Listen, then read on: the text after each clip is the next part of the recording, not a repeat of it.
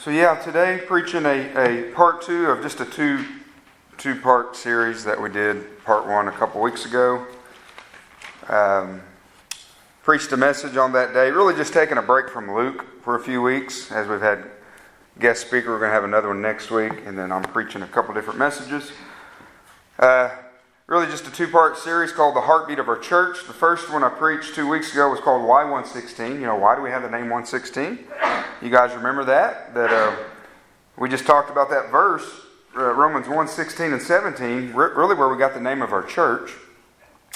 Paul says, I'm not ashamed of the gospel, for it is the power of God unto salvation, for everyone who believes, for the Jew first, also to the Greek.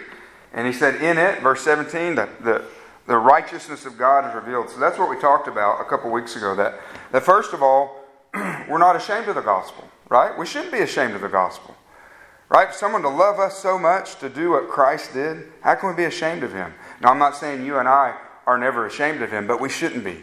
We should be ashamed of being ashamed of Jesus Christ. He's so worthy.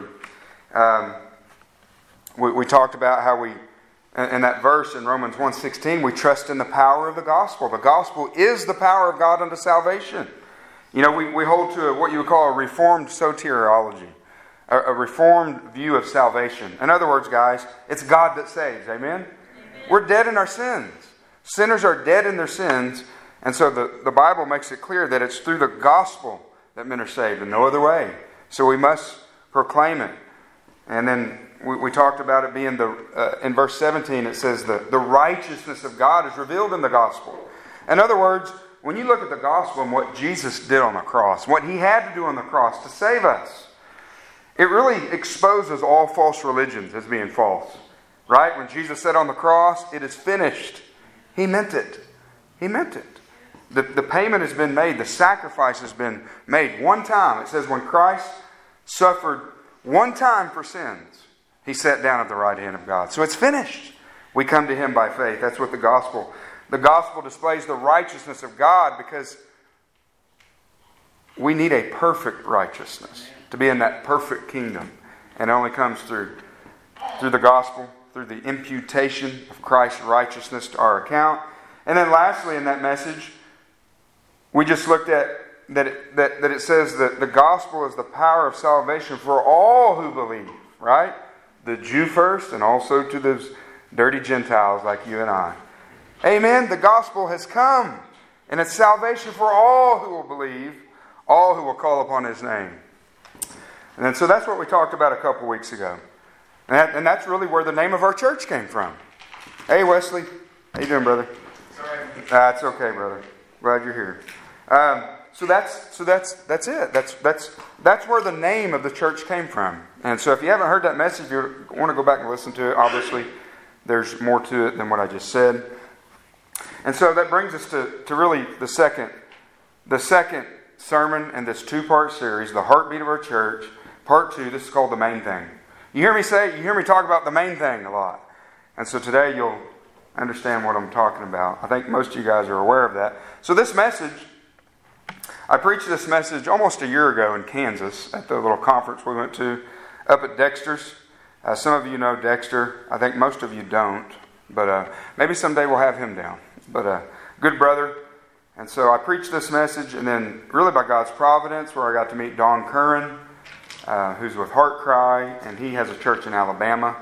And so he invited us to come down to preach that. So we got to preach it in Alabama. And so I've always told my wife that I want to preach this to our home church sometime. And so that's what we decided to do. But the main thing, in Matthew 1:21, because we looked at that in Romans 1:16 and 17, that He will save His people through the gospel, right? Both Jew and Greek. Matter of fact, there's a promise in Matthew 1:21 that you hear me reference a lot. The angel told Joseph when Jesus was born, you shall give him the name of Jesus. Why? For He will save His people from their sins. Do you hear the promise in that? Does He say that He might? No, He says He will. He will save His people from their sins. So you'll call His name Jesus. Turn to Romans chapter 10, guys. Today's going to be very different. Obviously, I'm not preaching through a text. But I want to look at Romans chapter 10 real quickly. It's really in our introduction. So we'll have this in our mind. Romans 10, 13 through 17. I'm just going to read it. Note a couple things. This section of Scripture really you could call an apologetic of evangelism, of missions, a defense of why we do what we do. So it says in verse 13, "For whoever will call on the name of the Lord will be saved. How then," verse 14, "will they call on Him in whom they have not believed?" Right? "How will they believe in Him in whom they've not heard? And how will they hear without a preacher?" That's pretty simple logic, isn't it? Verse 15, "How will they preach unless they are sent? Just as it is written, how beautiful are the feet of those who bring the good news of good things. However, they did not all heed the good news, for Isaiah says, 'Lord, who has believed our report?'" And then verse 17, "So faith comes from hearing, and hearing by the word of Christ." Beloved, He will save His people from their sins, but how will He do it? Through the gospel, through somebody proclaiming the message. Obviously, it can come through the written word as well. But the message has to be communicated. That's how God saves His people. That's how He accomplishes that promise. So that's going to play into everything we talk about today. How will they hear without a preacher? Right? Simplicity. That's what I like. Simplicity. So we're talking about the main thing today. Some of the things that are not the main thing, okay? Really, that's where we thought of this phrase, the main thing, why it's so important to remember the main thing. Did you know that how you dress at church is not the main thing? How do we want to dress at church? We want to be decent, right? Cover yourself. I remember a guy several years ago. I was on my lunch break at Sonic on Choctaw Road in I-40, grabbing me something to eat real quick, and I handed this guy a tract. Was sitting there. I had a few minutes, and so we got into conversation. This guy was a believer. Man, we had a great conversation, 5 to 10 minutes, and man, it was just going good. It was like, yeah, talking about Jesus Christ. And then the question came. He goes, "What do you wear at your church?" And this is when we were going to a different church. He goes, "What do you wear?" And I was just like, just try to dress decent. Some people wear a suit and tie. Some people just wear jeans. And the whole conversation shifted. It went from Jesus Christ. He kind of got that out of the way. Now he was talking about the main thing in his eyes. "Oh man, you need to be wearing a suit and tie. We don't let people even come to our church." And I just thought, how ridiculous. That's not the main thing, guys. Dress decently. If you want to wear a tie, wear a tie.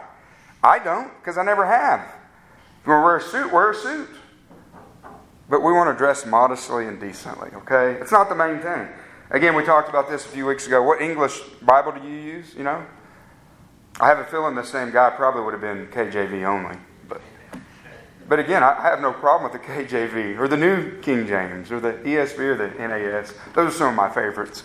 But we're going to make contention about that stuff. It's not the main thing. Or how about our worship service? Why do we do the things we do in here? We try to do the things we do in here to make it biblical.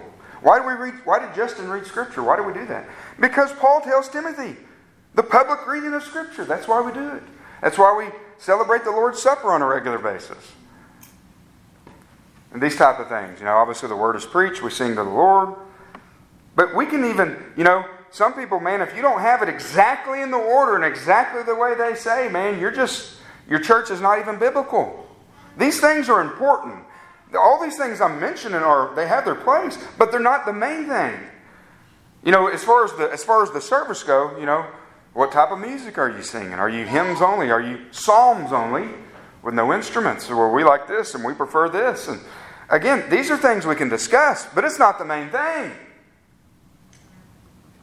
Do you use only wine or grape juice when you take the Lord's Supper? Guys, there are people that will argue about these things for hours on Facebook. I wonder how much time they're investing in the main thing. These are not the main thing. Myriads of other things. You can go on and on and on. I'll see people with a Facebook thread of 300 comments on wine or grape juice. It's just like, okay, if you have certain convictions about these things, that's fine. But we're not going to make those things the main thing. I've seen it. I've been involved in it. And to be honest with you, I detest it. They are important, but they're not the main thing. What is the main thing? The verse we're bouncing off today, it's on the front of your bulletin. It's the verse that we had at Rocky's celebration of his life. It's the verse that me and Rocky shared together. It's the verse I know Pastor Chuck loves. It is the main thing. 1 Timothy 1:15, that Christ Jesus came into the world to save sinners. Beloved, if that was not true, it wouldn't matter about all this. None of this other stuff would even matter. We would be on death row awaiting execution if the truth of that scripture was not true. Think of that. Christ Jesus came into the world to save sinners. Who is Christ? Christ is the Messiah. That's what the word Christ means. He is the anointed one. He is the King that was promised in Genesis 3:15 that He would come.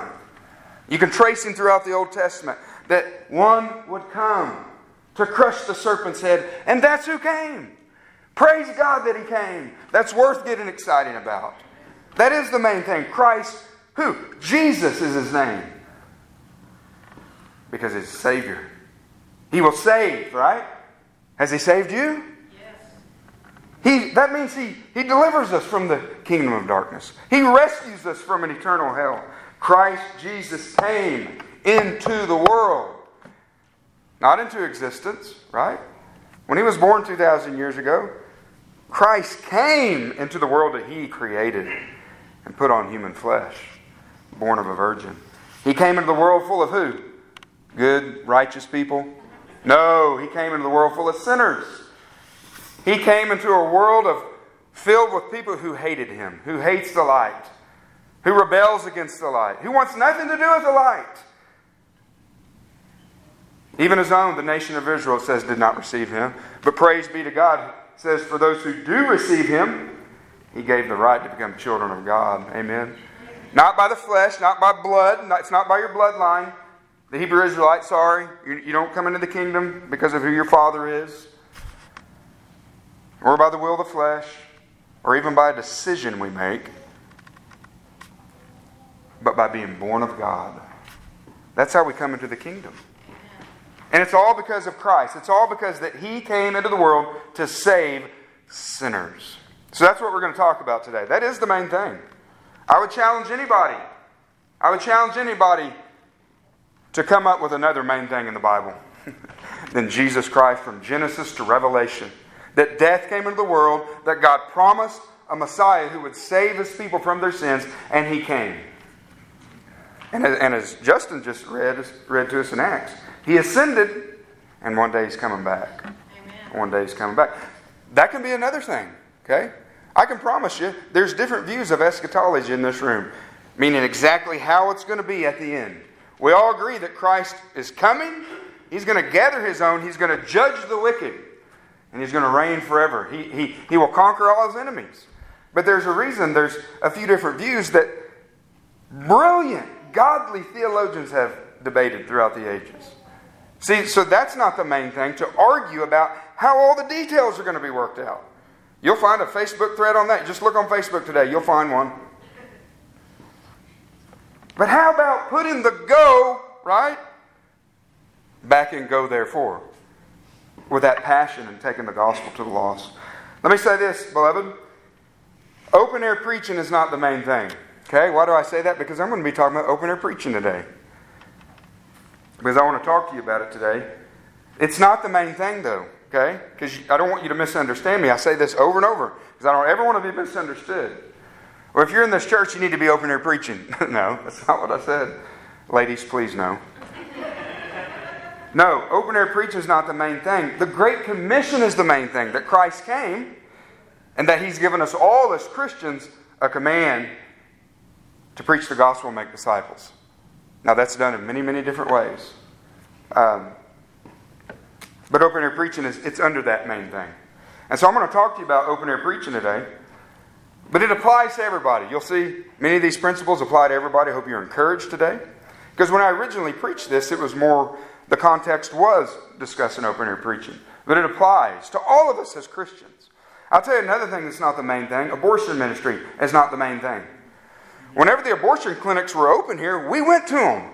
And we pleaded with these mothers not to murder their children because we love life, because we love Christ, and we preach the gospel to them.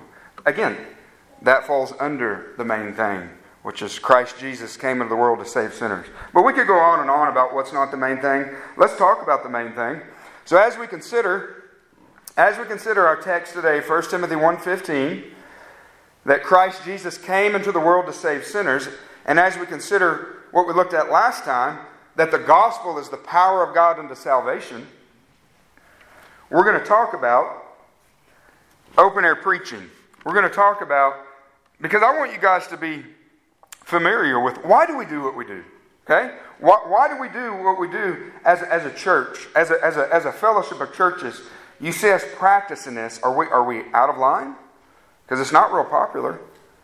And so we're going to look at some Old Testament history real briefly, some New Testament history, and church history of how God has used open-air preaching.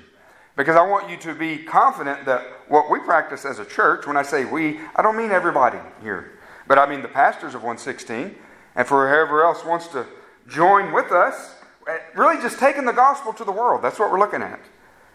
How has God used it? And I want this message to be an encouragement to all of you in your daily lives. Because you have been given a command from your Lord to open your mouth and tell people about His Son, Jesus Christ. That is not up for debate. And so we've all been given that. So let's look at this. We're going to start with Old Testament history of open-air preaching. In other words, the first 2 points, it's on the back of your bulletin. We're really just looking at what the Bible says about it. How has God used it? And how can we apply these things to our life, no matter who we are? Charles Spurgeon, I'm going to let him speak to us about the Old Testament history. He says this: "Now it can be argued with small fear of refutation that open-air preaching is as old as preaching itself. We are at full liberty," he says, "to believe that Enoch, the seventh from Adam, when he prophesied, asked for no better pulpit than the hillside. And that Noah, as a preacher of righteousness, was willing to reason with his contemporaries in the shipyard wherein his marvelous ark was built." Beloved, you're going to hear me say this many times in this sermon. You and I are not responsible for the conversion of anybody. Do you understand that? We can't save anybody. You can't cause somebody to be born again. But what you and I are responsible for is to simply be faithful. That's it. If you can just take that from this message, we are to be faithful. That's what we're to be. And what a picture of faithfulness was Noah. He preached for 120 years, warning his world that a flood was coming, that judgment was coming. These people had never even seen rain. You think these people think we're nuts? They thought he was nuts. But he was faithful. He was a faithful preacher of righteousness. He goes on to say, certainly Moses and Joshua found their most convenient place for addressing vast assemblies beneath the unpillared arch of heaven. Outdoor preaching is what he's talking about, guys. Elijah stood on Mount Carmel and challenged the indecisive nation. How long shall you be between two opinions? You know what Elijah's nickname was? The Troubler of Israel.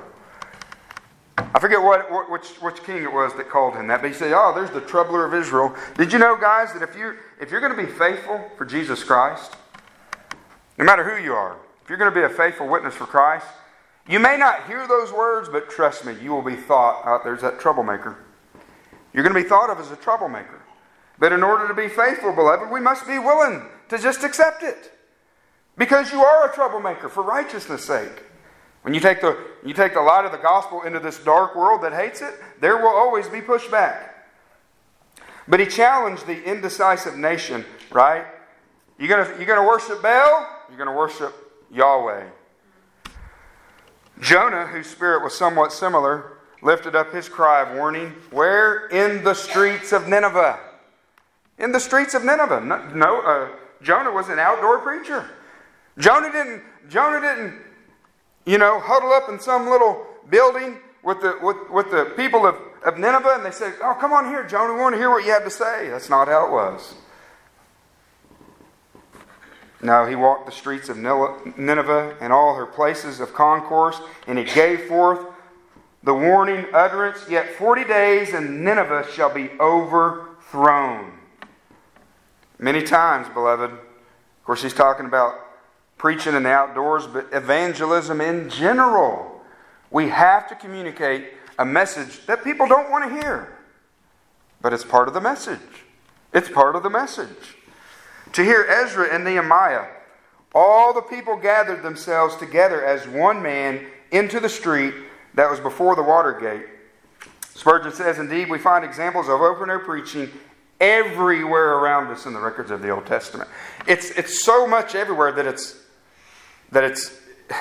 it should be obvious to us. It's kind of like when God first opens your eyes to the sovereignty of God, and then you see it. It's on every page of the Bible that God is sovereign, that He chooses, that He does these things. And it's really the same with this. It's everywhere. All these men, they preached the Word of God wherever they went. And then I want to add one to the one that Spurgeon didn't mention, the prophet Jeremiah. He preached for 40 years to the southern kingdom of Judah without any visible results. Faithfulness. Beloved, that's all you and I are called to.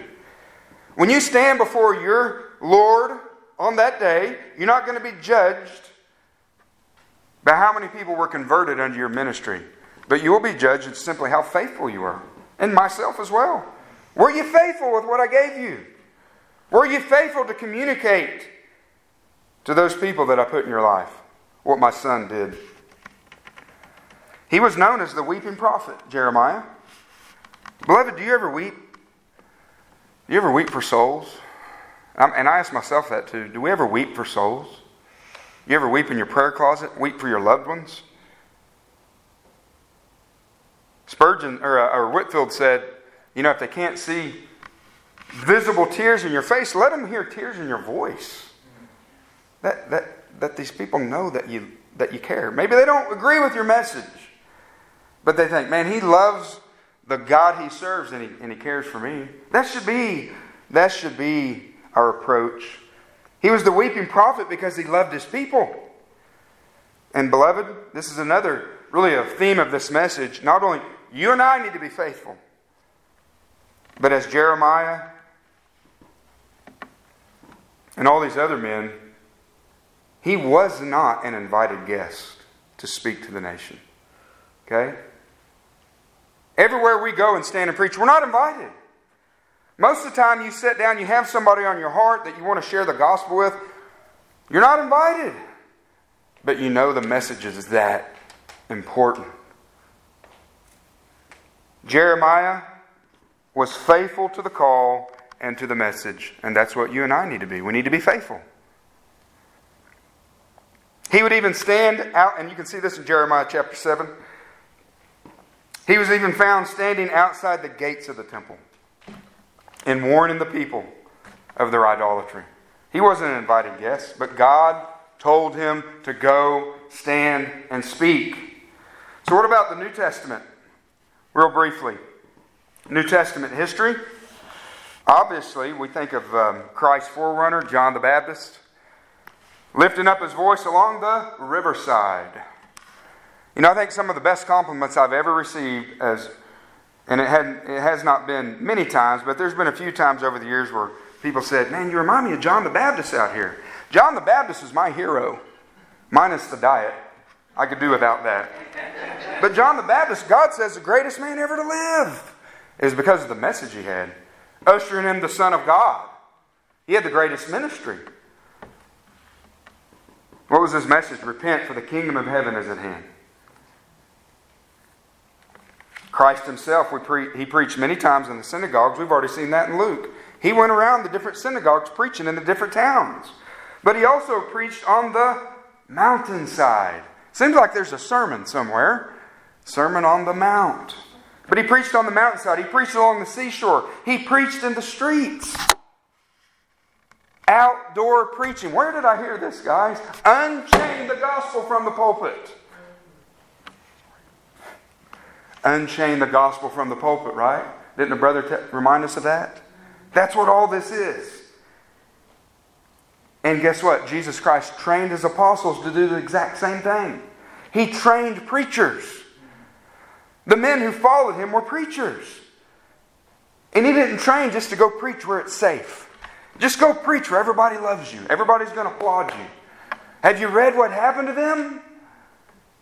He trained these men to preach everywhere. Paul preached in the synagogues to the Jews, but also in the marketplaces and other areas. What happened to Paul many times when he preached? It would cause riots. What's interesting, when you think about the apostles, nowhere in Scripture do you see the early church, like meaning the true church, not the religious leaders, but the true church of Jesus Christ. Nowhere in Scripture do you see the early church telling the apostles, guys, you're doing it all wrong. You're stirring up the people. Stop it. You're going to push them away. You don't see that. What drove Paul and the apostles to do what they did? Paul tells us in 2 Corinthians 5:11, he says, knowing the terror of the Lord, we persuade men. When you understand the terror of the Lord, and if you're a Christian, you understand the terror of the Lord because God showed you what you deserve. In some fashion when He saved you. At some point the Holy Spirit opened your eyes to where you realize the depths of your sin. That I am tainted with sin and I am a wretched sinner in the eyes of God and I deserve to be thrown into hell. That's the language the Bible puts it. It says the angels of God assist in throwing sinners into hell. That's the terror of the Lord, what our sin deserves from a holy God. He says, knowing the terror of the Lord, we persuade men. Be reconciled to God. Before Paul's conversion, when he was known as Saul of Tarsus in Acts 8:4, after he had Stephen stoned and a great persecution broke out, it says the disciples, went about preaching. They went about preaching. They went everywhere. Persecution they didn't go hide. They went about, and as they were going, they were preaching the Word of God. That word preach, it means to proclaim or to announce good tidings. They went about preaching the good news of the resurrected Christ. They went about preaching the Word. And beloved, again, these were not places they had been invited. They weren't invited. We must be intentional and go therefore. What drove them? Love for God and love for neighbor. The two greatest commandments. They loved their God and they loved their neighbor who was perishing. So they went and they spoke. What about church history? During the dark or the Middle Ages, roughly from the 5th to the 16th centuries, okay? Although the church in large part was, you could say in decline, just that the Roman Catholic Church had become so apostate. But guess what? Some of God's best preachers during that time were open-air preachers. You realize that, even during that time. A man by the name of Arnold of Brescia in the 12th century, he would stand at the gates, the very gates of the Vatican, and he would denounce their Antichrist doctrine. That Antichrist doctrine that we talked about earlier. When Christ said upon the cross, tetelestai, it is finished, right? It's finished. The debt has been paid in full. And the Roman Catholic Church and others, they come along and they say, no, it's not. You need to keep your sacraments. You know what? And even if you die, you can go to a place called purgatory, and you can suffer there for a while, not only for your own sins, but the sins of others. They had all these works. But he would preach against these false teachings, much like Jeremiah would stand before the temple. This man, Arnold of Brescia, would stand before the Vatican and preach the truth of the gospel. And guess what happened to him for his faithfulness? Was he applauded? No, he was hung for treason. But guess what? He was faithful. He was faithful to his Lord for preaching against the religion of the state of the time, at that time. What's the religion of our state, primarily? I would say it's probably LGBTQ, right? That's becoming the religion of our state. But does that mean we keep silent? No. We preach the Word of God. More and more so, you're going to see preachers getting in trouble in our nation for preaching against the religion of the state. It's always been that way. The false religions may change, but the offense of the gospel does not change. We're to go, and we're to stand, and we're to speak, and we're to leave the consequences to God. He was faithful to his Lord. Was he an invited guest? No, he was not an invited guest. You know, when we go and we knock on doors over here across the street in the neighborhood, do you think that the neighbors call and say, hey, are you the pastor of 116 Bible Church? Will you come speak to me Saturday morning, knock on my door about 10 o'clock? I don't think so. Most of the time, they don't even answer. But that's why we leave them a flyer with the gospel in it.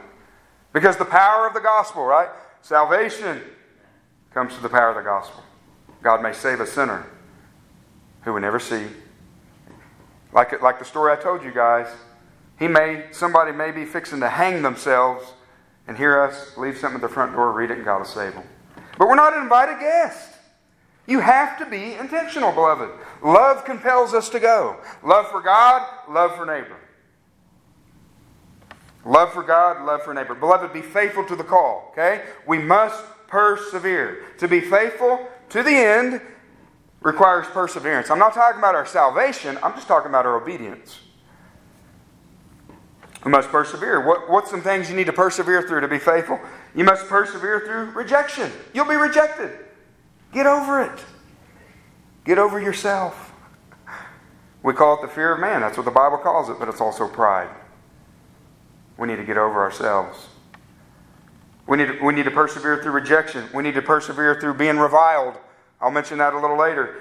We need to persevere through being called a troublemaker. This is a tough one. You need to persevere through being misunderstood. You ever thought of that? You know, they don't even understand why I'm telling them these things. We don't share the gospel because we hate people. Share the gospel because you love them. We don't tell you that if you're a practicing homosexual, you're going to go to hell if you die because we hate you, but because we love you. Or a fornicator, or a thief, or a liar, or a slanderer, a sinner. You need to repent and come to Jesus Christ. I tell you that because I love you. We need to persevere through these things. We need to persevere through being told, you know what, you can't be here. Now I'm primarily talking about open air preaching. That's what we're being told again. Place I've been preaching for almost 9 years on a weekly basis. All of a sudden, you can't be here. You can't stand here and preach. So we're fighting that with our attorney at the bus station. Why? Because souls are worth it. That's why. Many years ago, we fought for our rights to have amplification in Oklahoma City. We had it, then we lost it. Our wonderful attorney, brother in Christ, fought for us. He said, this is unconstitutional. We won. Took about 2 years, but we won. And there's many places in the city that it's just, you're better off with an amp because there's a lot of noise. But how many thousands of people have heard the gospel because we fought that? Because a lady asked back then, why are we fighting this? And I was like scratching my head. Because I want people to hear the gospel, that's why. We're going to fight it. See, but we persevere through these things. And we understand Romans 1:16. That the gospel is the power of God unto salvation. That's what keeps us going. That's what keeps us going. Because we know that these people they have to hear the gospel. Back to Romans 10. How are they going to call on someone they don't believe? They've never heard. Guys, did you know right here in Oklahoma City, you'll talk to people that have never heard of Jesus Christ? You believe that? I talked to a guy probably a couple years ago, one night late at the club. Shiloh and I were talking to a guy. This guy had never heard of Adam. I took him back to the garden. He never heard of Adam and Eve. How are they going to hear without a preacher? The late 14th and into the middle of the 15th century, God used disciples of John Wycliffe, known as the Lollards, who went about in England in pairs, preaching at fairs, marketplaces, wherever they could gain a hearing. Do you see a theme in this? These men went to where people were. There's some precious souls. Let's take the gospel to them. That's the heart of a biblical open-air preacher, and I would say a biblical Christian who loves the lost. I want to tell somebody about Jesus Christ. You may not be an open-air preacher. Most people aren't. That's not the point of this message. But I do want us to understand, because there's a lot of pushback, that this is biblical, it's historical, God blesses it. They went to where they could gain a hearing. Spurgeon said of these men that the common people, they heard them gladly. The common people heard these men gladly. That reminds me of the bus station. That's why it's so different than any other place I've ever preached. That's why you can set Bibles on the table. I literally lost track after about 1,500 Bibles. It's somewhere between 2,000 and 3,000 Bibles that people come and receive on their own there.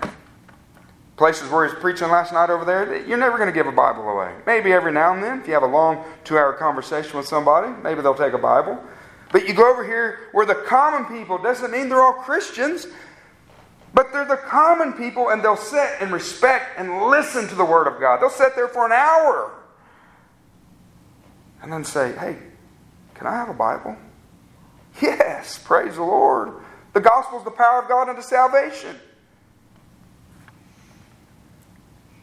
See, some of these men, they were banished from preaching in the churches, right? The churches didn't want to hear their gospel message. So they'd say, you're not welcome to preach here. So they go, okay, we'll go to where the people are. We'll go find the people. But it says they were unstoppable. These Lollards, they were unstoppable in their determination to proclaim the Word of God to the people. Beloved, are you and I, can we say that? Are we unstoppable in our determination? Like, regardless of what comes, you're not going to stop me from sharing the gospel.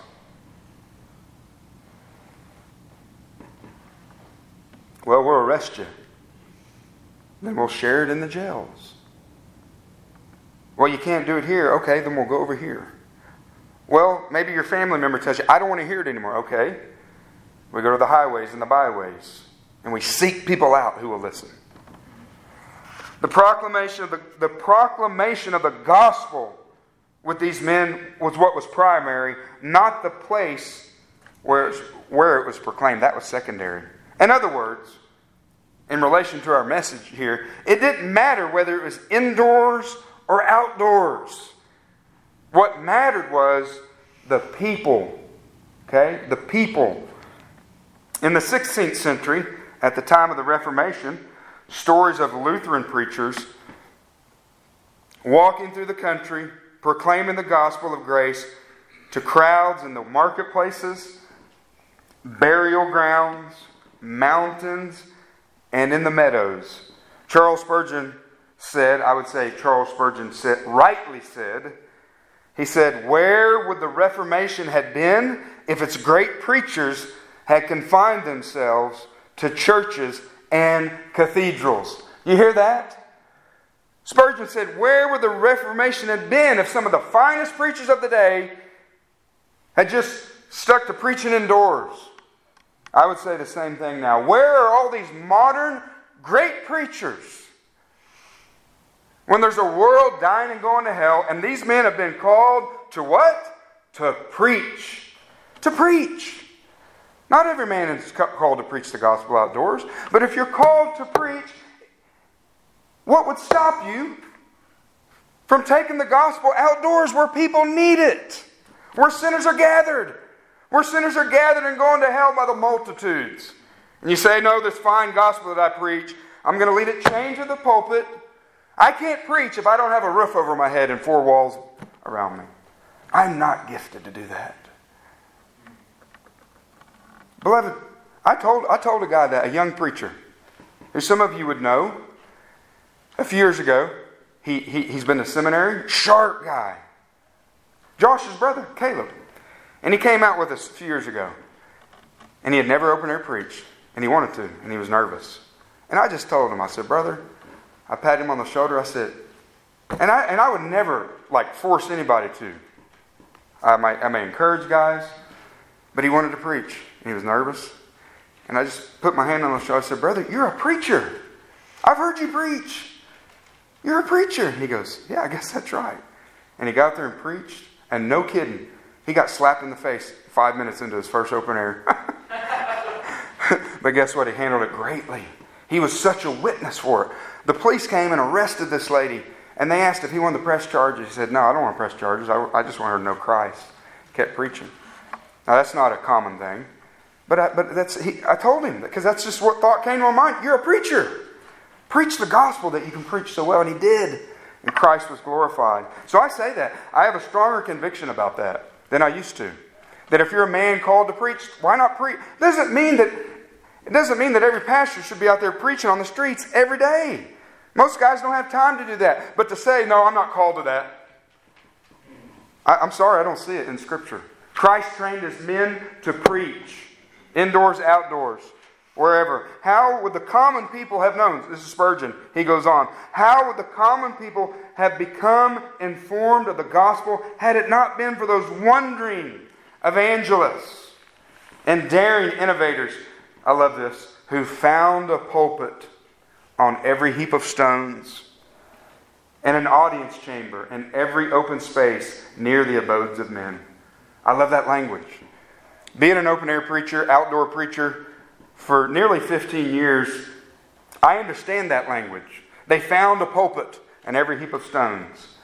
That's what led me to the bus station. I was delivering my FedEx truck back in about 12, 13, 14. I'd already been preaching on the streets for a few years, several years. And I just drove by this place downtown. I didn't even know it was there. And I was like, whoa, what a pulpit. Look at that sidewalk. You could sit up right there and there's just people everywhere. And eventually the Lord led us down there. That's why we fight for it, guys. That's why we fight for it. George Wishart of Scotland, who was a mentor of John Knox and a great reformer and open-air preacher, who was martyred, said this: Jesus Christ is as mighty to save in the fields as in the church. That's been my argument for people who want to argue against what we're doing. I'm like, do you believe that the gospel is the power of God unto salvation? Is it as strong? Does geography make the gospel stronger? Do these walls make the gospel stronger? It makes no sense. Sinners need to hear the gospel, beloved. Preachers need to preach faithfully in the pulpits, but other places as well. And Christians in general, we need to take the message to our neighbors, to our family. We need to be faithful to what God has called every one of us to do. Make disciples. Preach the gospel. Make disciples. He goes on to say, he says, Jesus Christ is as mighty to save in the fields as in the church. And he himself, while he lived in the flesh, preached more often in the desert and upon the seaside than in the temple of Jerusalem. And then, of course, there were Puritans who preached in the open air in the 17th century. And in the 18th century, God used the outdoor preaching of George Whitefield and many others to bring the first great awakening to England and the North American colonies. Guys, and that's not up for debate. Those are historical facts, how God used these men. Other men that he used to bring revival to England in the 18th century were John Wesley, William Grimshaw, William Romaine, Daniel Rowland, John Berridge, Henry Venn, Samuel Walker, James Harvey, Hal Harris, and John Fletcher. With most, if not all of these men practicing outdoor preaching at one point or another in their ministries. And that's my only point. I don't think every man should be out there preaching outdoors weekly like I do. That's what God called me to do many years ago. And Lord willing, I'm going to continue to do it. But I'm talking about the man who says, I've been called to preach, yes, but I'm not called to do that at all. I think there's something wrong with that. If you preach the gospel, preach the gospel. And these men, I read about these men. You can read about these men in a book by J.C. Ryle that he wrote in the 19th century called Christian Leaders of the Last Century. I have that book. It's fabulous. How God used these men. And much of what they did, they preached the gospel outdoors. And God He literally transformed England through these men and some others. Also in the 18th century, a man named Jonathan Goforth, a missionary, a Canadian missionary who went to China. Fascinating story that Rocky and Angela let me read that book about a year ago. I borrowed it and read it. It brought me to tears. His first converts came from open-air preaching. And in the 19th century, men like Charles Spurgeon himself was an outdoor preacher. They called Charles Spurgeon maybe him and Whitefield.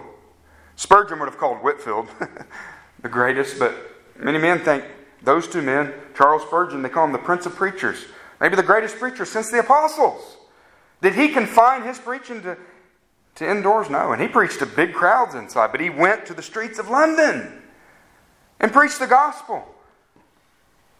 If Charles Spurgeon's not too good for it, how can these other men think that it's beneath them? I've heard people talk in those terms.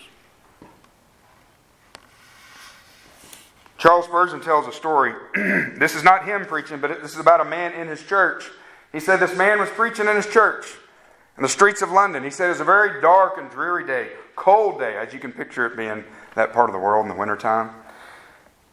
He said most men would have said, this guy's wasting his time. He said there may have been a stray dog here and there, but there was nobody on the streets.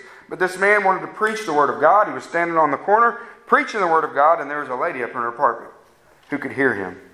Obviously, the lady had given her testimony. That's where he got the story. She was in her apartment, and he was pretty close by to her apartment, and she could hear him, and she hated the message. And he just kept preaching. He kept preaching. She tried to stuff her ears, but she couldn't escape the sound of his voice, and God converted her in her apartment through that man preaching. And Spurgeon tells that story. Obviously, I'm paraphrasing. And he says, be faithful. I believe he taught that to his students. In lectures to his students, where I read that at his Bible school. Gowan Kirkham, also in the 19th century, in London at the same time. He helped lead an open-air mission in London. I read his biography. He's one of my heroes. He would preach at public executions of condemned criminals. You see, these men, they went to where the people were. Think about that setting, guys. He would preach at public executions of condemned criminals where tens of thousands of people would gather. He had a sermon illustration right there.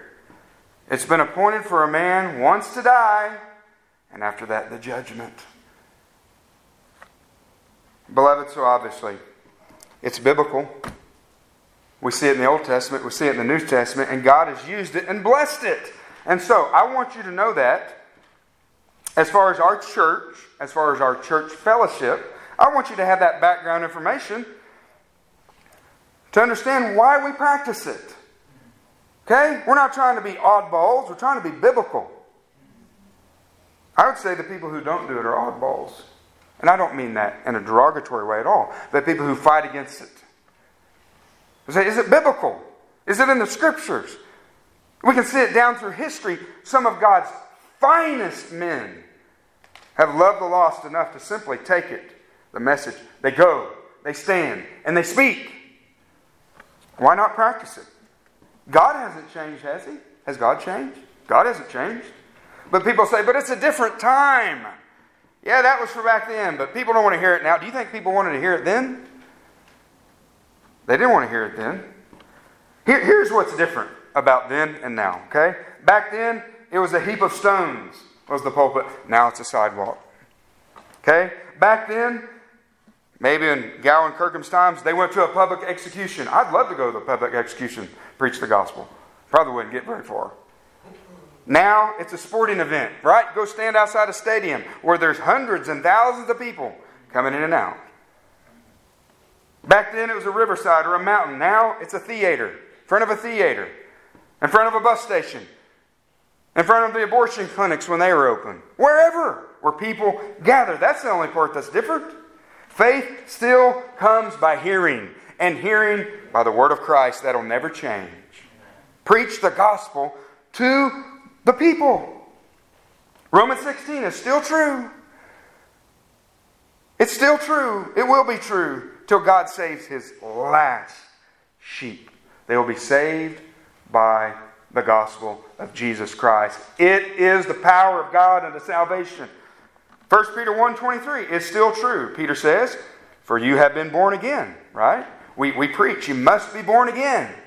We tell people, you must be born again. But what does Peter say? For you have been born again, not of seed which is perishable, but imperishable. That is, through the living and enduring Word of God. People will be born again one way, through the Word of God. That's still true. So we need to get the Word of God to as many people as we can. That's a simple thing. It's a simple strategy.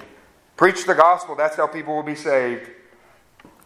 This is the main thing, beloved, that Christ Jesus came into the world to save sinners.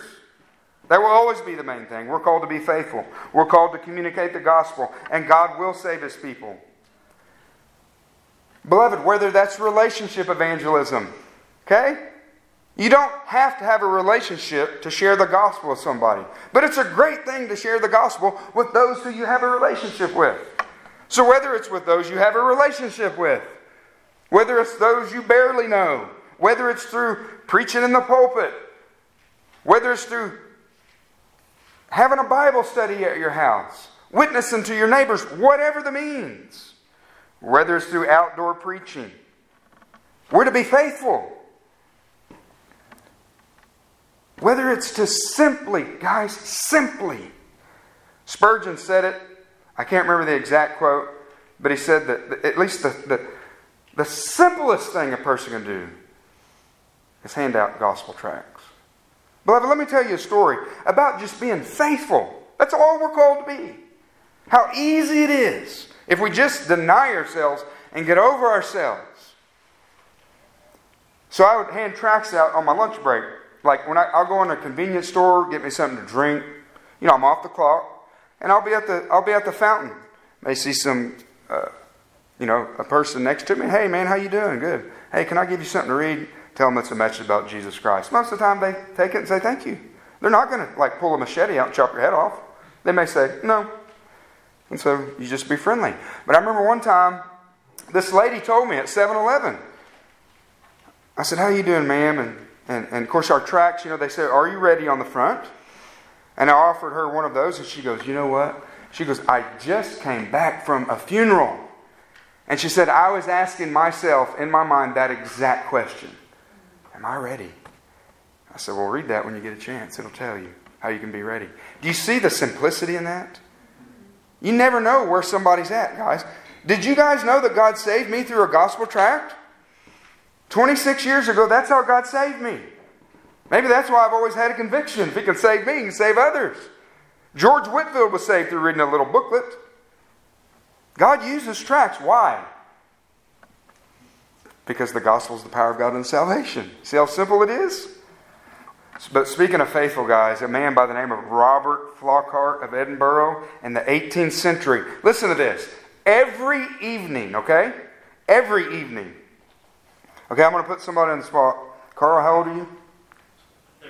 34, okay. So you've been alive for a while, right? This guy by the name of Robert Flockhart in Edinburgh in the 18th century, every evening, regardless of bad weather, regardless of persecutions, this man preached in the streets for 43 years. Every evening. How could somebody do that? How could somebody endure that? How can somebody have the stick-with-itness? That's a word. He stuck with it. What would drive him to do that? Well, not long before his death, he said this. Compassion for the souls of men drove me. That's what drove him to do it. He had a love in his heart for his Lord, and he had a compassion in his heart for the souls of men. That's what will drive anybody to do what they do. You see, I've been in these circles, and I've seen guys come and go. I really have. And they think whether they want to receive glory for themselves. And I'm not judging anybody's motives. I'm just saying I've seen people come and go. But very few, like this man, have the stick with it. When things aren't going good, stick with it. When you're rejected by your family, stick with it. They're souls. They need the gospel of Jesus Christ. He said, compassion for the souls of men drove me to persuade men to come to Jesus. Right? That's that language of Paul. Knowing the terror of the Lord, we persuade men. And he said, the love of Christ is what constrained me. The love of Christ in him is what constrained him to continue to proclaim the message. Beloved, this is the main thing. This is what I desire to be the heartbeat of our church. Okay?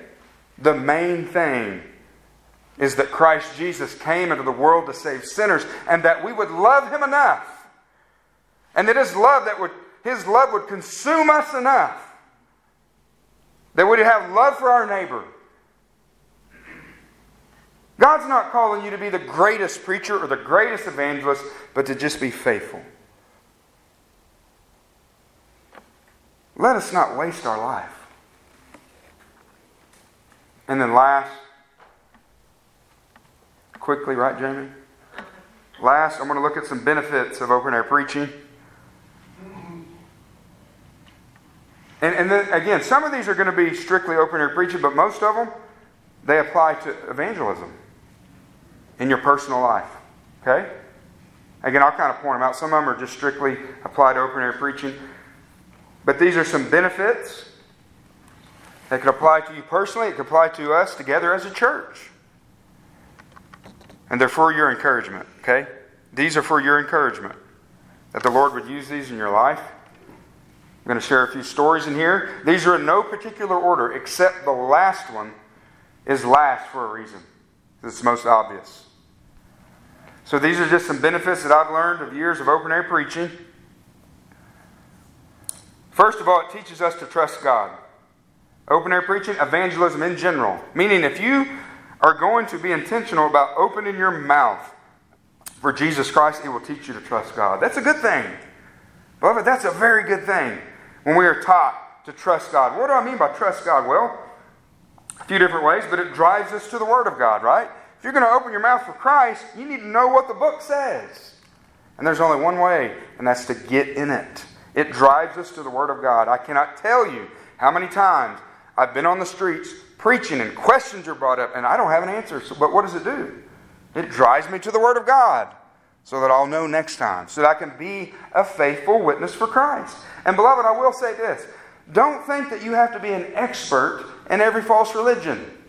Be an expert in the gospel. That's why we go over these things over and over and over and over to equip you. That's why we go over the attributes of God on Wednesday night.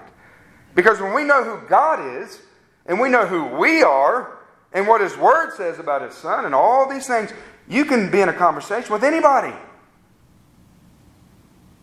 when you know what the truth is. So it drives us to the Word of God. I realize how needy I am. I tremble still when I think about, man, what if they ask me this? I'm not going to know. Well, let me tell you, there's a real easy solution to that. Just humble yourself and say, I don't know, but I'll get back with you. That's a witness for Christ right there. You know, humility is one of the greatest witnesses for Christ because our world doesn't have it. It's like foreign. Whoa, this guy doesn't know everything. He doesn't think he knows. Just say, I don't know. But I'll be glad to look it up and hey, give me your email address. Usually they don't ever do it. But just humble yourself. But it drives you to the Word of God. It drives us to prayer. I realize how needy I am. Lord, I need you. If I know I'm going to witness to somebody, I need you, Lord. Oh, God, give me wisdom. Give me wisdom. Fill me with your Spirit. Give me discernment. Help me to understand. Oh, Lord, right? Ezekiel 37, that you want to know what you do when you open your mouth for Jesus Christ, when a man stands up to preach? But even if you're witnessing to just a lost person, beloved, you are in that valley of dry bones in Ezekiel 37, where God tells the prophet, speak the word. And that's what happens, guys, when we're preaching the gospel to sinners. What are they? The Bible says they're dead in their sins. And we need the Spirit of God to breathe upon them, to give them life. So it drives us to the Word of God. It drives us to prayer, right? Lord, save these people. Open their eyes. I can't do it. You must show up. You must help. You must give me unction and wisdom and all of these things. Second benefit, it builds relationships. Speaking about open air preaching, but really just this would apply to just any type of evangelism where you're maybe doing it together with other Christians. It builds relationships. You know, it's like, I've never been in the military, but like military buddies, right? You're in the trenches together. You're fighting these battles together. Maybe offensive linemen, you fight in the trenches and you're on the field together. That's the way it is. You're in the trenches together for souls. I have friends around this world that I've preached with, that I have relationships with. Some of them I've actually preached with. Some of them I haven't, but we have a connection maybe through social media. I feel like I know them. Every day, pretty much every day for 8 months, we would come home from the bus station. I told Trish we'd be on our way home if she was with me. I was like, I just got a notification on my phone. That's Rocky. So I pulled it out. Sometimes it would be later that night, but every time he'd be like, brother, I love serving Christ with you. Amen. So that would cause us to text back and forth for a few minutes. But it's that connectedness. When you're battling for the souls of men, you're battling for the King together. It creates relationships. Third, open air preaching, another benefit of it is that when you're out there preaching, like say you have other Christians with you, I have other people with me and I'm preaching, it makes it easier for you guys because the subject is brought up. Right? That's kind of odd. You go around talking to people, man, how do I start a conversation? Or when you have a preacher there, the subject's brought up. It's already brought up. So it makes getting into a conversation much easier. People will start talking about it. You get up beside them. Next thing you know, you're talking to somebody. But not only is the subject brought up, but open air preaching specifically leads to conversations that never would have happened. How many times have we seen this over the years? Hundreds of conversations that were produced because of the open air preaching. And I'm saying these things because people will say, is it effective? Well, first of all, it's effective because the gospel is the power of God unto salvation. But how many conversations do we have because of the preaching? Let me share one example of that. This was, I think, 2012. So this was that period of time in Bricktown where we could not use an amp. And so I was preaching. We used to preach in front of the theater on the bridge. And I was standing on the bridge. And it was in the wintertime. And so, but over there, you preach without an amp and your voice just bounces off the walls. And it's no problem over there. And so, it was just Trish and I that night, I believe. Much like Spurgeon's story that he told. Cold night. There weren't many people out in Bricktown. Most Christians, I just know from experience, because I've heard it over and over again, most people would have said, what is he doing? He's wasting his time. There's nobody even out. Why don't you just go up and try to talk to people? Well, there was a man I was on the bridge preaching through Psalm 90. I just remember where I was preaching. Trish was standing in front of me, handing out tracts to those who passed by. And there was a man, he was walking on the canal, and he heard me. And so he comes up, and he starts talking to my wife for about 15 minutes. And I can just tell that the conversation is going really well. And so I finish up and go stand with him. And the man starts telling a story. He said, I'm from Illinois, I'm from Chicago, and I'm down here for business. And I work on cell phone towers, and I have been thinking about how dangerous it is and contemplating death and what would happen to me after I die. And I heard your husband preaching. And so we got to talk to that man. And if I had to bet, I bet God saved that man. We pleaded with him. We gave him the different literature we had. We pleaded with him. We just urged him to repent and call upon the name of the Lord. He told us, he said, I'm going back to my motel and I'm going to call out to Jesus Christ. Save me. This is one example, guys, that God gave us the privilege of seeing, of how open air preaching works. Fourthly, it's a flesh killer. This applies to all evangelism. Okay? If the Lord has put somebody in your heart that you need to speak to somebody about Jesus Christ, it's a flesh killer. What do I mean by that? I think you know what I mean by that. Our flesh doesn't want to do it. But what has Jesus called us to do? Deny yourself. Take up your cross and follow me. Obviously, many different ways we can do that, but specifically, this is one way I found. You want to know what a flesh killer is? Hey, when you're in public, in a friendly way, offer somebody a gospel tract. Your flesh should be going, don't do it. You're going to look like an idiot. It's a flesh killer. We all want to be liked, do we not? I want to be liked. We want to be liked, want people to like us. Probably, as far as open air preaching goes, street evangelism, when I used to preach at the clubs on a regular basis, late Friday night, Saturday night, and part of it was my flesh literally I would kind of start getting tired, but most of it was, I'd be excited about it early in the evening, but about 10 o'clock coming, I need to get ready to go, and I'm in my recliner, and Trish is over there beside me on the couch, and I'm thinking, I'm pretty comfortable right here, and my wife likes me. We're pretty good buds, and I know I'm fixing to go downtown, and I'm going to be the most unpopular person down there.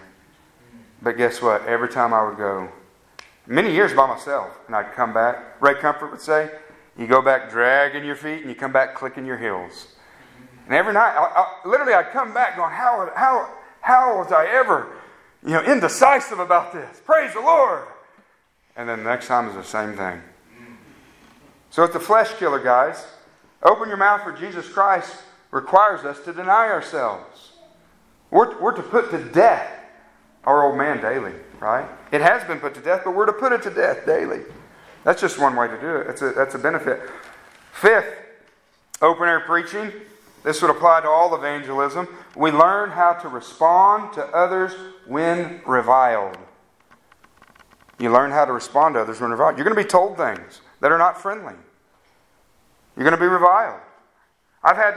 My best friend in the whole world is my wife. One of my best friends is Ronnie, who was here last week. I have several best friends, but he's one of my best friends. I've had to apologize to both Ronnie and Trish for not doing this faithfully, for reviling when I was reviled. They witnessed it. So with Ronnie, there was a man at the bus station years ago. He was a Hebrew Israelite. He came up to me, just one of them, and he was just harassing me. And I became very frustrated. And I became very condescending, very unkind with what I was saying, with my tone. Literally, I had to apologize to Ronnie on the way home. And he didn't be like, oh, no, bro. He goes, yeah, you were pretty rough. But you know what? We should be sanctified through this. We should learn from it. I had to apologize to my wife. She didn't usually go down there with me to the clubs. I didn't expect her to, but she went a couple times. And she would stand there by me. And there was one night real late. It was like 3 a.m. We were talking to that guy. And I got really impatient with him. And she rebuked me on the way home. And I say that, truthfully, but I needed it. And so we're all going to mess up at times. But can we have the humility to repent of those things? We all lose our patience. And so repent of those things. It'll teach you to learn how to be reviled and not revile in return. Obviously, Jesus Christ is our great example. 1 Peter 2, 21 through 23 says, Christ suffered for you, leaving you an example for you to follow in his steps. And while being reviled, he did not revile in return. So you and I, we're all guilty of this at times. Can I plead with you when you are? Just repent. Okay, we're not to be jerks for Jesus, right? We don't want to be. I think some guys, it seems like they get off on being a jerk for Jesus. Man, I was persecuted. Well, what'd you do to be persecuted? Well, I told them this and I told them. Well, no wonder. If we're persecuted, we want it to be for righteousness' sake. 6, it encourages other Christians. We've seen that over the years, benefits of open-air preaching, outdoor. We go out there and because what has Christ called us to do as the church of Jesus Christ? Every single one of us. Go into all the world and preach the gospel. Make disciples. Right? Every one of us. If you're a Christian, that's the command. And so, other Christians, genuine Christians, will be encouraged. We've met so many over the years. My wife would use this phrase over the years, right? Obviously, when we think of evangelism, we're planting seeds, right? That's all we can do. We're planting seeds, we water seeds. But she came up with this phrase. I don't know if anybody told her, or she just came up with it. She said, we're planting seeds and lighting fires. Meaning lighting fires in the hearts of other Christians out there. We've seen it time and time again. So many Christians over the years. I have two quick examples of what I mean by that. It was one of the times I was preaching at OU years ago before the OU game. There on Campus Corner. Thousands of people. And these are just a few examples that God gives us. That we're not privy to probably 99% of the time. What God's doing in the hearts of people. The lost and those who are already saved. So I had a girl that I went to high school with. Her name was Heather. She may have been a Christian back in high school. I wasn't. But we had gotten in touch on Facebook several years ago, so she found out I was a Christian now, that I preached outdoors and these type of things. Well, she messaged me like the next day after one of these OU games. She said, I just want you to know that me and my family was standing there listening and watching, kind of keeping our distance. We didn't want to bother you, but she just was saying, I want you to know how encouraging that was to our faith. She said, and then we had a big discussion about it in our Sunday school class. And you just think about how God can use something that small by our obedience. And He does it in my life through seeing other people. We can be an encouragement to others. There was another young man by the name of Diego. I was preaching in Bricktown several years ago. Used to set up in front of the Hebrew Israelites on a regular basis there for a few years. And the reason we would do that, it would draw a gigantic crowd, and you could minister to the crowd. That's really why we did it. And so one of those nights when a big crowd formed and I'm preaching the gospel to these guys and preaching the gospel to the crowd, my wife brings this Hispanic brother over. His name was Diego. And she said, hon, this guy wants to talk to you. He wants to meet you. He wants to talk to you because he wants to do what you're doing. And so I talked with Diego for 10 or 15 minutes. He seemed pretty solid. And so I talked to him and just told him how I got started and how he could get started. And I remember this, he even looked at my amp. It was the same type of amp that I had last night. And he was kind of looking at that. And I said, yeah, this is what it is. You can order it here and so and so. And so he went his own way. And then about a year later, I'd already forgotten about Diego. I hadn't seen him then or heard from him. And so the following year, which I think was the summer of 2019, me and a few other guys were going to the Oklahoma Pride Parade when it was up on 39th. 50,000 people, strong rainbow flag. And so we get there. I think that was the first time I'd ever been to that thing. And so a friend of mine, he called me. He got there before I did. And he said, hey, somebody's already out here preaching. And so in my mind, I'm thinking, okay, at one of these events, that's probably some guy with a big banner, saying homosexuals will burn forever. And some false preacher, some Pelagian preacher preaching a false gospel, very hateful. That's what I had pictured in my mind. And I think those guys were out there. But no. We got out of the car, we walked down there, and there's this guy on a little stool standing up, big crowd around him, and it was Diego. It was the brother that I'd met the year before. And I walked over, and I just kind of stood at a distance, about me to Jamie, and because I wanted to hear what he was preaching. And it was very, very solid, biblical, compassionate, but yet bold preaching. And he saw me, gave him a thumbs up, and then he pointed down at his amp. He got that same amp. And so it's just an example of a brother being encouraged by what we were doing. And the last I heard about Diego, he was out of the country as a missionary. So just praise the Lord. It encourages other Christians. Seventh, it makes the Scriptures come alive when you're out in the streets. What do I mean by that? Well, what does the Word of God say, right? The gospel is foolishness. The preaching of the cross is foolishness to those who are perishing. Right? But to us who are being saved, it is the power of God. We can read that verse in the church house and we can all say amen. But if you want to see it come to life, see the gospel preached on the streets, and you will see that thing come to life. They really do think it's foolish. They think you're a clown. They think the message is moronic. And you get to see it. But what does that do? That encourages me. It testifies to the truth of the Scriptures. Wow, this Word is alive. And so I even use that when people shake their head. I'll say, is this foolishness to you? They'll say, yeah, it's foolish. And I'll quote that verse to them. Because I'm trying to prick their conscience. Do you see that you're reacting exactly like God said you'd react? And it says the preaching of the gospel is foolishness to who? To those who are perishing. That literally means to those who are on their way to hell. This message is foolish. I said, sure, that should concern you. It reminds us, it not only makes the Scriptures come alive, but it reminds us of the depravity of man. How much the world hates this message. Again, we can read that in here and say, oh yeah, amen. But do you really believe that the world hates the message of Christ? Or do you think, oh no, I don't think they hate it that bad. I think the world is they're just waiting on Christians to come tell them. No, they're not. They're dead in their sin. Now, obviously God is at work in people's lives. But as a rule, the world hates the light. Listen to John 3:19 and 20.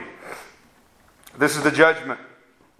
Jesus says that the light has come into the world, and men love darkness rather than the light. For their works, their deeds were evil. For everyone who does evil hates the light and does not come to the light, for fear that his deeds will be exposed. We can read that. We can even amen that. But when you preach the gospel on the streets, you are reminded that that is true. Okay, even our beloved brother Rocky, I share this.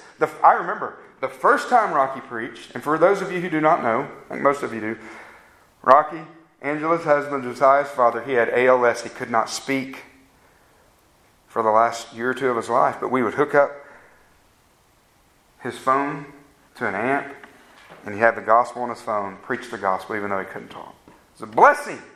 The first time he preached and the last time he preached. The first time he preached at the farmer's market, you guys remember? People were walking by saying, shut the bleep up. To our sweet brother Rocky, who cannot even speak.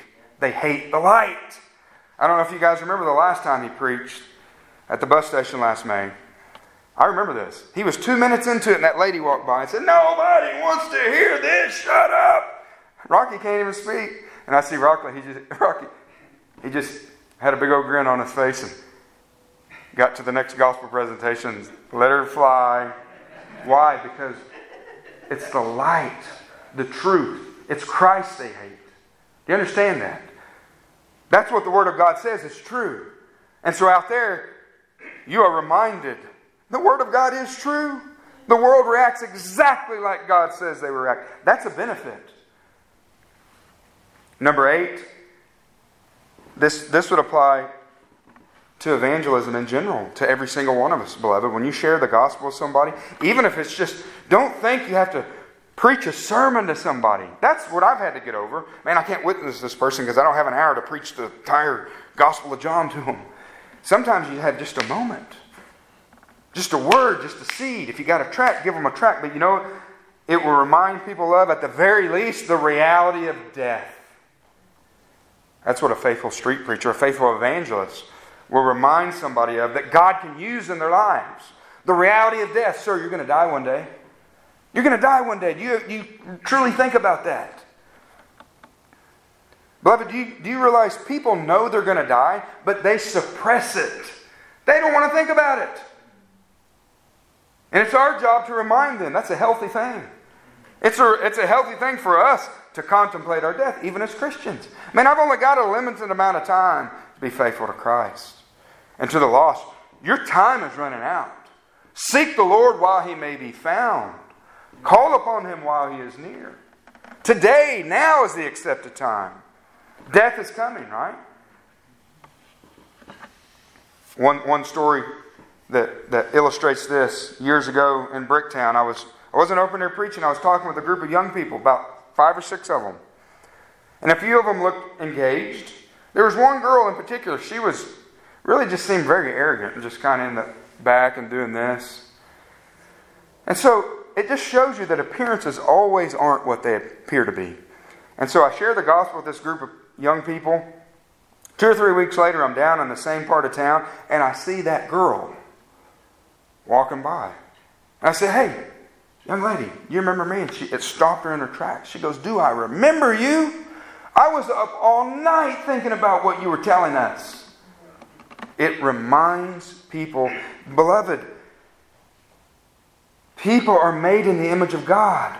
The law of God is written on their heart. Their conscience will agree with what you're telling them about their sin. Eternity is written on their hearts. They know there's something more. And it's our job as Christians to tap into that. And then share the good news. You can be forgiven. You can be saved. And then last benefit, guys, to close us out. It's the most obvious one when we're talking about... Now, this really is talking about open-air preaching. Because I want you guys to be confident in why we do what we do. Okay? As a church, as a fellowship of churches. We didn't invent this. Okay? And so the last benefit, I'm going to let Spurgeon tell us, because he's much more eloquent than I am. But this is an obvious one. Then I want to share a few stories as illustrations. Spurgeon says the great benefit of open-air preaching is that we get so many newcomers to hear the gospel who otherwise would never hear it. That's pretty simple, right? People are going to hear the gospel out there who will never set foot in a church. And the command is not, hey, is it okay to invite people to church? Praise the Lord, invite people. But that's not the Great Commission. The Great Commission is to go and to proclaim the gospel of Jesus Christ. I want to share a few stories about, as a way of illustration of this very point. I thought of specific stories over the years. I could share many, many more. But these are the ones that have stuck out to me of this very point. Of these people hearing the gospel who otherwise never would have heard it. Doesn't mean they never heard it. Doesn't mean I don't mean that. But in the condition that I met them, they're not going to come in here. So the first one, her name was Nancy. Nancy the prostitute. This was my second time ever at the bus station in 2015. Third time. All in that same week. It was on a Friday, and I went after work about 3 o'clock. And it was a cold winter day. It was in January or February. And so I'm sitting there preaching on our sidewalk where we've been. And so I'm preaching, and I mean, it's always crowded down there in a certain sense. There's always people down there, but this is one of those really cold days. So some of the people were inside. Maybe not as many people just hanging out, but there were people out. And so I'm preaching, but it had been relatively quiet. I'd been preaching about an hour, and then all of a sudden, this lady appears in front of me from about me to Nikki. And she's probably in her 60s, really rough looking. You could tell she lived a very rough life. And she's just nodding, with a very somber look on her face, just nodding, listening. So that continues for about 15 minutes, and so the Lord just impressed upon my heart, just stop preaching, talk to this lady. So I turned my amp off, and I said, "Lady, do you have a question, ma'am?" And she said, "Yes." And she said, "Is there still hope for prostitutes?" That was her question.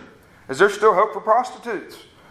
I said, "Well, absolutely there's hope for prostitutes. That's why I'm here." And so she comes over, or I go over to her, we start talking. She starts sharing her story with me. Again, I'm just guessing. She looked like she was in her 60s.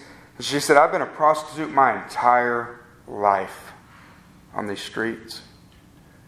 And she's weeping. And she's telling me her story for about 30 minutes.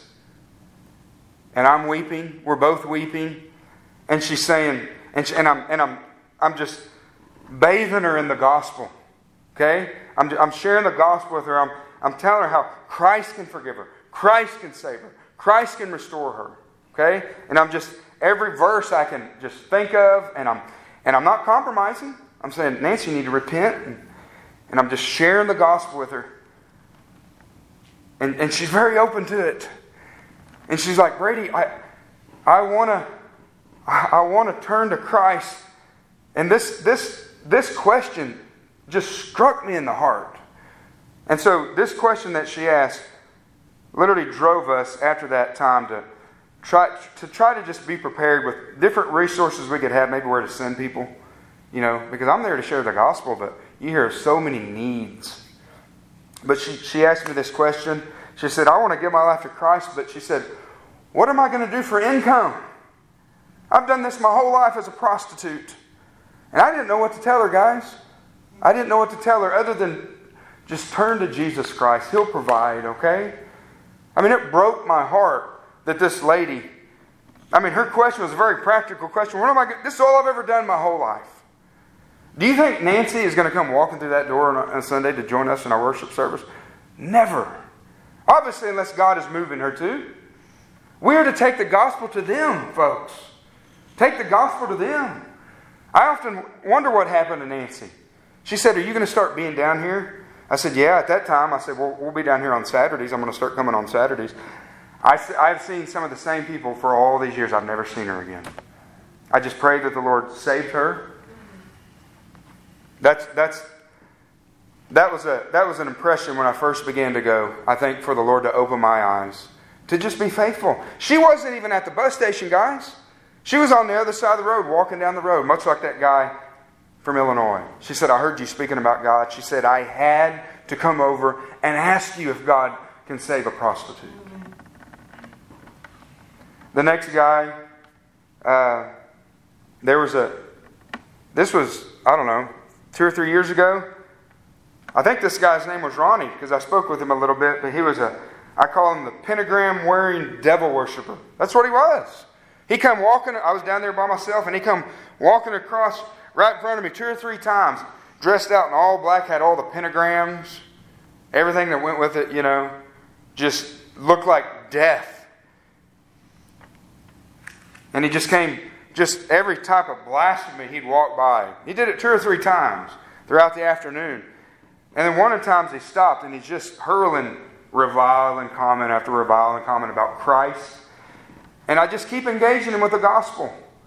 And guys, I'm not saying God converted him on the spot, but I saw God soften this man. This man began to listen to the gospel. It wasn't me. The power's not in what I say. I was telling him about Christ. I was telling him, "Sir, your knee's going to bow." He said, "God will have to break my knees before I bow to Him." I said, "He will. He'll break your knees on the day of judgment." The man began to soften to where it ended on that day.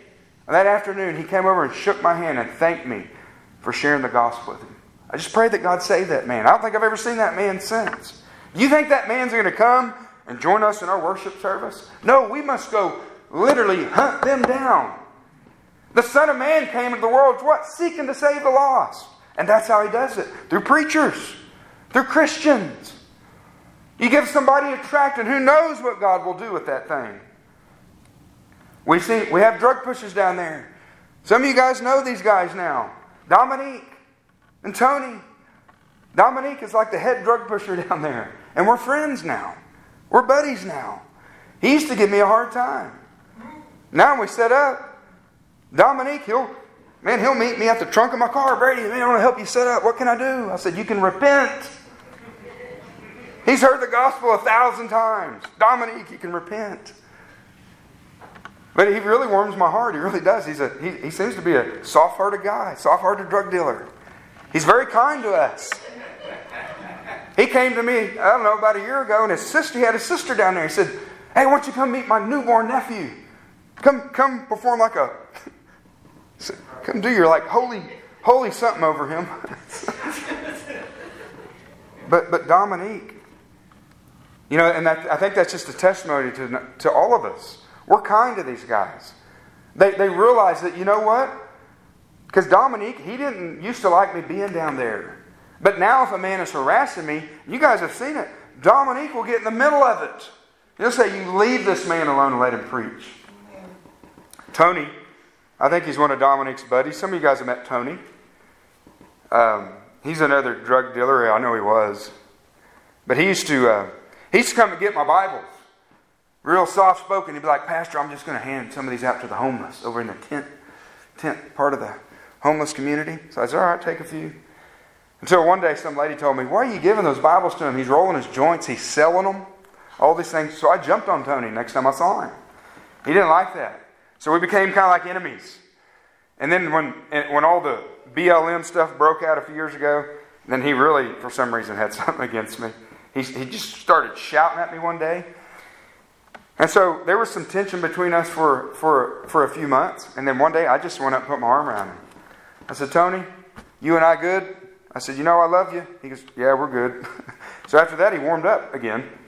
And then a couple years ago, Ronnie and I were down there. We preached for 3 hours. 2 of us. We preached 45 minutes, 45 minutes, 45 minutes, 45 minutes. Each one of us. 2 times. And he sat there the entire time. They used to have benches right there, guys. Benches right there. They had a bench and they would sit right there. Him and a few other guys, they sat for 3 hours. People would walk by and Tony would holler at them, "Get out of the way! You're interrupting the service." Do you think Tony's going to come in here on a Sunday and just show up? I don't think so. But we take the gospel to them. My last time I preached that day, I was preaching out of Ephesians 2, right? We're dead in our sins, but God is merciful. And so I preached that. I was fixing to preach. Tony had been there already over 2 hours. He said, "Brady, do you have a piece of paper and a pencil? I can take notes." This is one of the head drug dealers. And he did. He sat there and took notes. And we're not preaching the feel-good gospel. We're preaching the gospel. That, Tony, you're going to perish if you don't repent. And I remember one of his buddies, when I was getting into my car, we were already done fixing to leave. And the guy, he's in a wheelchair over there, still over there saying, "But God, but God." Don't think the Word of God doesn't have an impact on people. Now, do I think Tony is converted? No, I don't. But I have seen God soften that man. And we just continue to go. Continue to plow. Amen?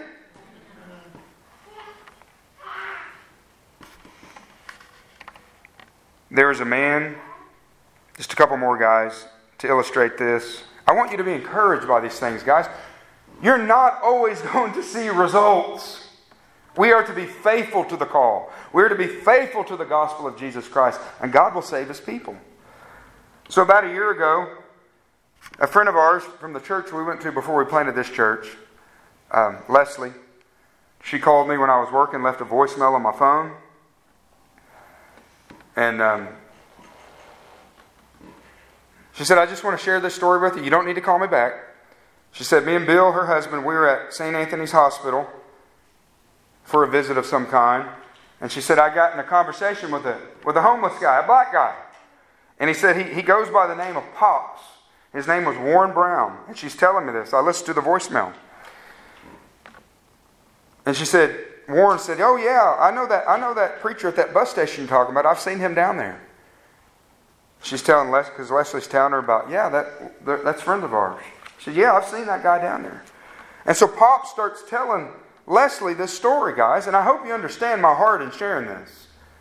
I'm not sharing this because I'm trying to receive glory. I'm sharing it to encourage you all and to encourage myself. And so Leslie is sharing this story, and she said this guy was saying, "You tell that preacher that," and Pops, he's a Christian man. And he's, I don't know if he's a member, but he's affiliated with Frontline Church downtown. And they do a lot with the homeless. And he said, "I know that man that you're talking about preaching at that bus station." He said, "I know of at least 35 people that their lives have been changed through his preaching." He said, "I know these people." And Leslie shared that with me, guys. I was in my truck getting fuel, and I just broke down weeping. I was like, because you don't hear things like that. We go and we preach. Matter of fact, just that week before, a day or two before, I was reading Jonathan Goforth, that missionary that went to China, and how these converts, God had saved these people through his open air preaching. I started weeping. Some of it was because of the story I was reading. Some of it I was telling my wife. I was like, am I beating my head against the wall? Going down there week after week after week after week. And there was some discouragement there. And the next day I got that call. And it was like the Lord saying, "Here you go, son. You just keep preaching the gospel. I have my people out there that I'm going to save. You just keep preaching. My son saves sinners." So we just keep going. We keep going. We don't worry about the results.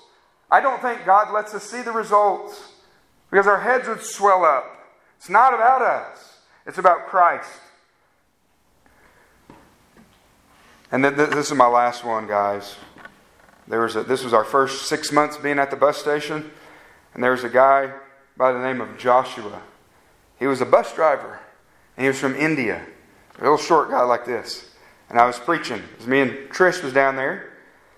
There may have been some other people with us from our former church, Grace Place. But I know my wife was there. So I was preaching. And you know how the bus drivers, they get off the bus, they take a smoke break or whatever. And so I see this little short guy from India talking to my wife just in front of me. And I'm thinking, oh man, he's going to want to argue. He's probably a Hindu. So I was getting ready for the arguments. I had to repent of that thought, because I was making a judgment that wasn't true. And so Trish brings him over to me. He said, Brady, you got to meet this guy. And so Joshua starts talking. He's already in tears.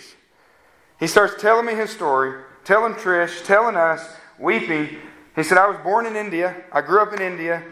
He said, before I was ever born, my parents were Hindus, like most of the folks over there. My parents were Hindus, but my dad was on the streets there where I lived in India and heard a street preacher preaching the gospel of Jesus Christ. Preaching about a God who's relational, right? Who's relational, who hears prayers and all these type of things. And he had to go up and he talked to that man.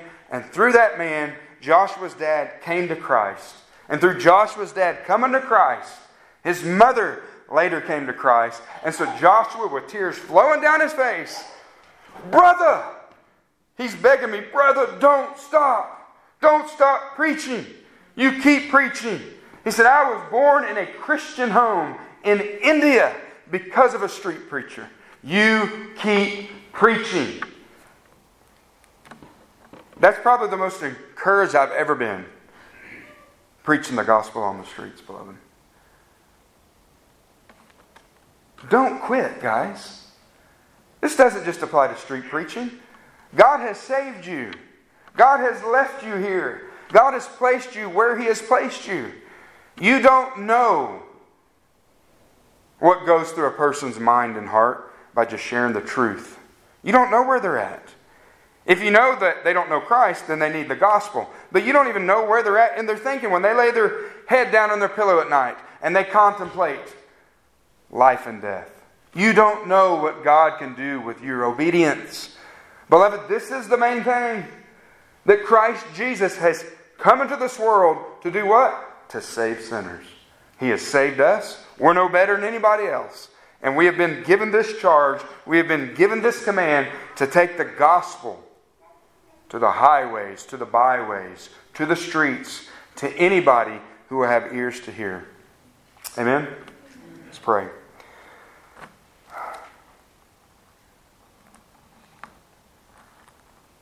Heavenly Father, God, thank you for sending your Son, Lord. Father, I thank you for every testimony in here, Lord, to the person who knows Christ, Lord. We all have a testimony.